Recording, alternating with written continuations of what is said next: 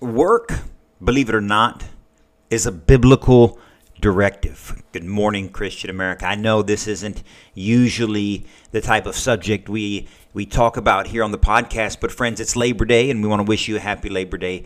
And we want to talk about the biblical directive of work. Believe it or not, there's plenty of references to work, and there's plenty direction by God to work for us to take part in what He has for us, what He has planned for us from the very beginning. So let's get into Scripture today, right here on this Labor Day. Briefly today, good morning, Christian America.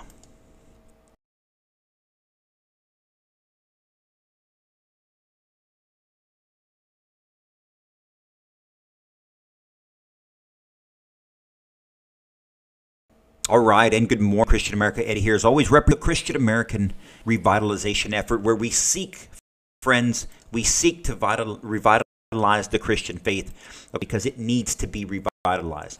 We need to remember the common sense truths, the biblical truths, the truth of Jesus, the life of Jesus, the way that Jesus lived so that we can live. We do that in a few ways. The first and primary way is we get into Scripture. We get into Scripture and we seek God's hand in it. We seek what He has to tell each one of us. And if we all read the same piece of Scripture, we will probably all take something slightly different away from it, something that means something to you.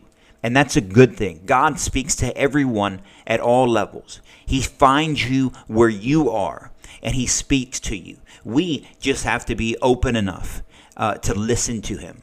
We have to be humble enough to follow His guidance. And we have to be inquisitive enough to look for Him in the first place.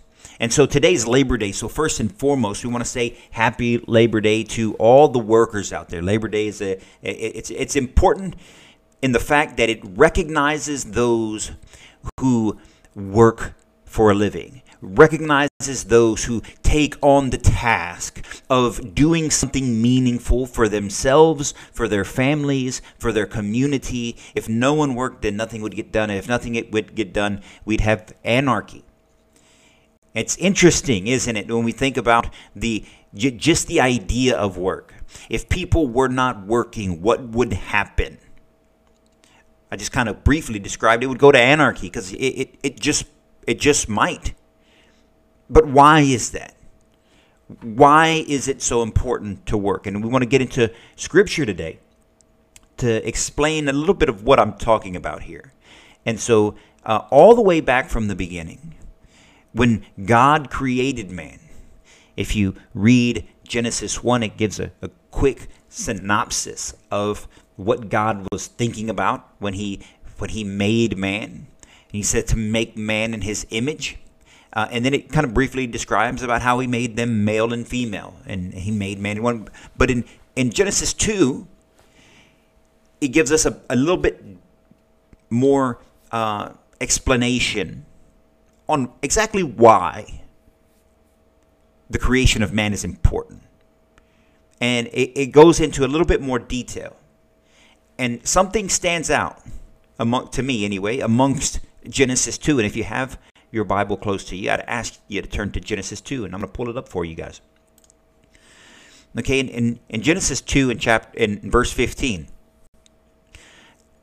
it says that the Lord God then took man and settled him in the Garden of Eden. Right? This is just right after He makes man. He's made man for a reason. And so He makes man, who we know as Adam. And God puts him in the garden. Why does God put him in the garden? Well, we could pontificate on that, or we could continue to read the passage. Right? What Scripture says is that God put Adam in the Garden of Eden to cultivate it. Some translation say to work it. Some translations say to care for it. This translation says to cultivate, but you can say cultivate or work is another word that's commonly used here. to cultivate it, and to care for it. Pretty simple. God creates man for a purpose. What is his purpose? The purpose is to put him in the garden, to cultivate and care for it. Right? Pretty simple. We have a biblical directive as humanity to work, to cultivate, to care for not just anything, but the things that God for us. The things that God has set aside specifically for you.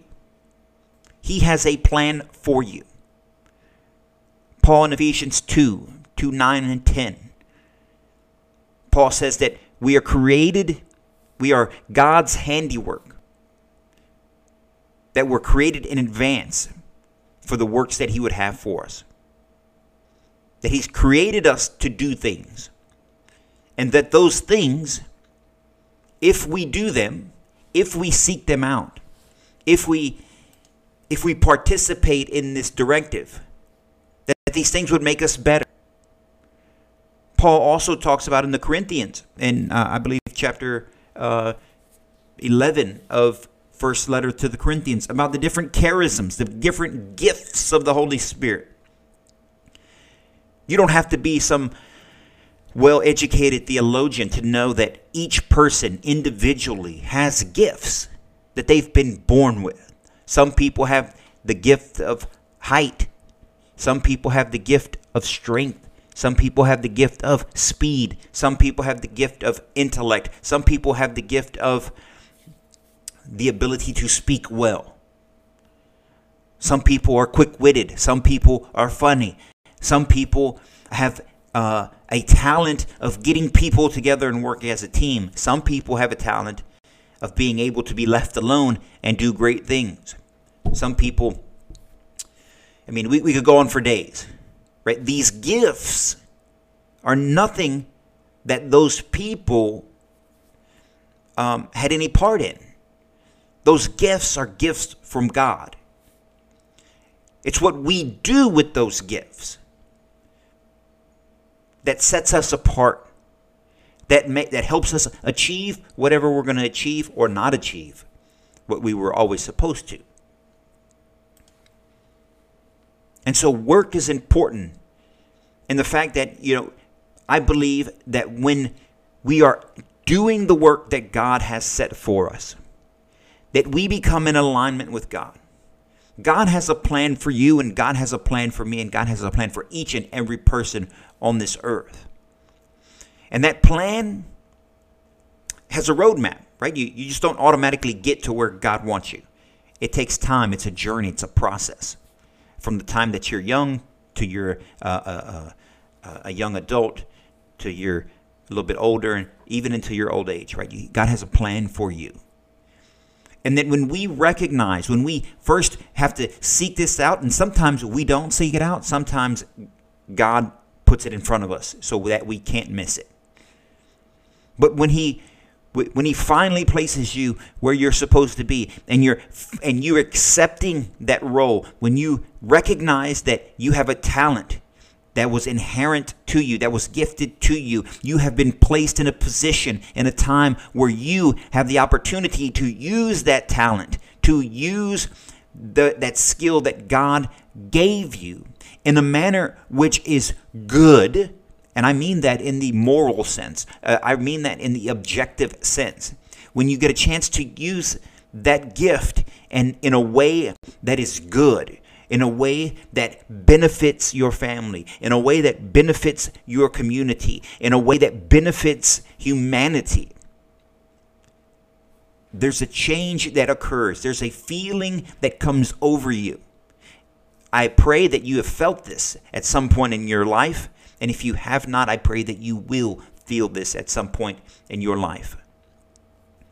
Because it's that feeling where you feel good in the morning to wake up. You feel good on your way to work or on your way to do this thing that God has called you to do, that he has put on your heart, that he has placed you in the garden to cultivate what he's given you, to care for what he's given you. From the very beginning,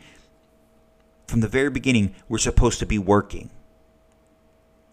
And that's what we celebrate here today. We celebrate the worker. We celebrate the working family. We celebrate the men and the women who wake up every day and they make a living. And they do so for the betterment of themselves, the betterment of their family, the betterment of their community, the betterment of society. We have a biblical directive to work. Even Jesus talks about this. And he talks about this in a way about not wasting the talent that God has given you. And he does so in the parable of the talents. I'm going to pull the parable of the talents up. I'm going to read it to you because it's an important parable. And I don't like it when prosperity gospel folks turn to this passage as a justification for only seeing worldly goods. However, Jesus does give us this parable. And there is a lesson to be learned as all of Jesus' lessons. Let me pull this up for you. The parable of the talents. This is in Matthew 25. The Gospel of Matthew, chapter 25, starting at verse 14. And Jesus is talking to his disciples. He says, it will be as when a man who is going on a journey called his servants and entrusted his possessions to them. To one he gave 5 talents, to another 2, and to a third 1, each according to his ability. This is the master knowing the ability of the person and the people that he's talking to, the gifts that he's given, each according to their ability. Which means he gave their 3 servants. He gave one of the servants 5 talents. He gave one of the servants 3 talents. And he gave one of the servants 1 talent. And we shouldn't be, if you look across the world, if you look across society, if you look across your community, you recognize people who have been gifted with more talents. That's God saying, according to your ability, you can do these things. Right? You're going to be entrusted with these things. We shouldn't be jealous. We shouldn't let the prince of darkness and this green-eyed monster seep in when other people have talents that we don't have. We should bless them. We should praise them. We should encourage them to use those talents. But that's another talk. He said, then he went away, and immediately the one who received 5 talents went and traded them and made another 5. Likewise, the one who received 2 received another 2. The man who received 1 went off and dug a hole in the ground to bury his master's money. After a long time, the master of those servants came back and settled accounts with them. The one who received 5 talents came forward, bringing an additional 5. He said, Master, you gave me 5 talents. See, I have made 5 more. His master said, and this is important, friends, well done, my good and faithful servant. Since you were faithful with small matters, I will give you great responsibilities. Come share your master's joy. Then the one who had received 2 talents came forward and said, Master, you gave me 2 talents. See, I have made 2 more. And master said, well done, my good and faithful servant. Since you were faithful with small matters, I will give you great responsibilities. Come share your master's joy. Then the one who received 1 talent came forward and said, Master, I knew you were a demanding person, harvesting where you did not plant and gathering where you did not scatter. So out of fear, I went off and I buried your talent in the ground. Here it is back. His master said to him, reply, and this is important, friends, you wicked and lazy servant. So you knew I harvest where I did not plant, and I gather where I did not scatter. Should you not have put my money in the bank so that I could have it back with interest on my return? Now then, take the talent from him and give it to the one with 10. For to everyone who has, more will be given, and he will grow rich. But from the one who has not, even what he has will be taken away. And throw this useless servant into darkness outside, where there will be wailing and grinding of teeth. That's a pretty harsh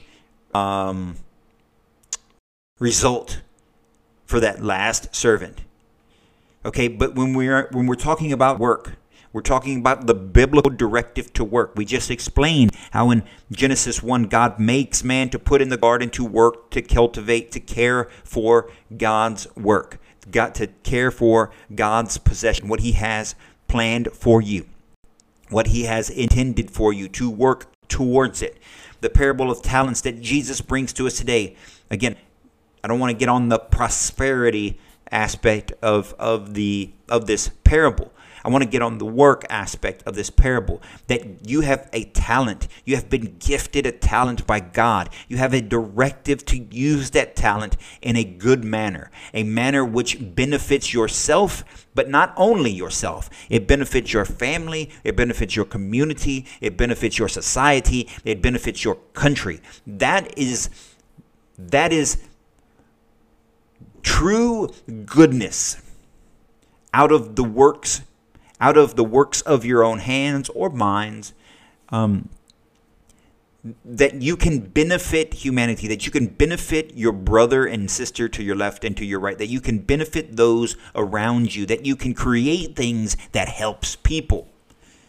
That's God's intention for you, for the talent that he's given you. And when you do these things, God is pleased, because Jesus shows in the parable of the talents that when you use your talents wisely and you do it not for yourself, those servants never kept, and this is my problem with the prosperity gospel, and they use this parable so much. Not a single one of those workers actually kept that money. They never actually kept that talent. What they did is they took the master's money, they took the master's talent, the talent that the masters gave them. They go out and they do great things with it. They multiply what they've been given, and they come back and they give it to the master. They give it to God. They didn't keep it for themselves. They didn't buy riches with it. They came back and they dropped it at the foot of God. The one who took 5, who was given 5 and made 5, he gave it back to his master. The one who was given 3, he went out there, he made 3 more, and he gave it to God. It's the one who took his talent and did nothing with it. He squandered it. He just buried it. He did nothing good with it. He is thrown into the darkness, where there will be wailing and grinding of teeth when you do not work. All the studies show, all the social science shows, that when you do not work, you go through a series of internal problems. You develop emotional problems. You develop psychological problems. You develop, if left long enough, unemployed long enough, you develop physical problems. All the data shows this. When people are fired from their jobs, or they can't find work, they have self-esteem issues. We have self-confidence issues. People turn towards despair. That despair, left long enough, leads to depression. A feeling of worthlessness, a feeling of helplessness.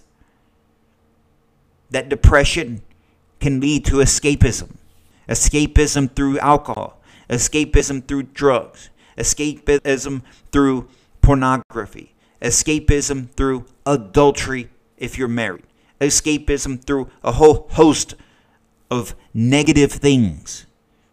That's the darkness that Jesus talks about, that the master sends the servant who would not work, who did not work. He sends him into the darkness. Someone who is depressed, someone who is in despair, someone who is escaping through drugs and alcohol and pornography and adultery. That's darkness. That is them being thrown into the darkness. And if left unchecked, left out there long enough, we get into real dark mental places that lead into physical ramifications. Physical dependency on alcohol, physical dependency on drugs, suicidal ideations, and maybe even acts and attempts of suicide. We see this in people who are out of employment a long time. We see this sadly in our veteran community. Far too often, when they have a purpose, when they have a mission, when they've been put on the road doing the things that God had planned for them in the service, with a mission, with camaraderie, with brother and sisterhood, all in one unity, all fighting for a cause and a purpose. And then those veterans get out into the world. They leave the service and they get out into the world where they don't have this. They don't have that structure. They don't have that common sense of purpose. They don't have. They've been taken out of the place that God put them to work and care for, and to someplace else, and they can't find work. Sadly, many people live homeless. They live in despair. Suicides amongst the veteran community is at all-time highs today. This is a direct outgrowth, I believe, of the lack of work. So today is Labor Day. It's a day off. Enjoy the day off. Give God thanks for your day off. Recognize the work that your neighbor puts in each and every day. Recognize the effort that it takes to get up in the morning, to get dressed, to get the kids ready for school, to get into the car or the train or the bus, and get into the world, get into the workforce in order to make a living for those whom you care for, whom God has placed you there to work, to cultivate, to care for.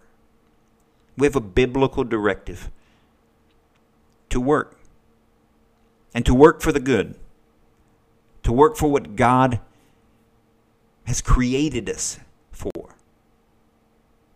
Not just for money, not just for nice things, not just to be important, but to actually make a difference in people's lives, to actually serve God.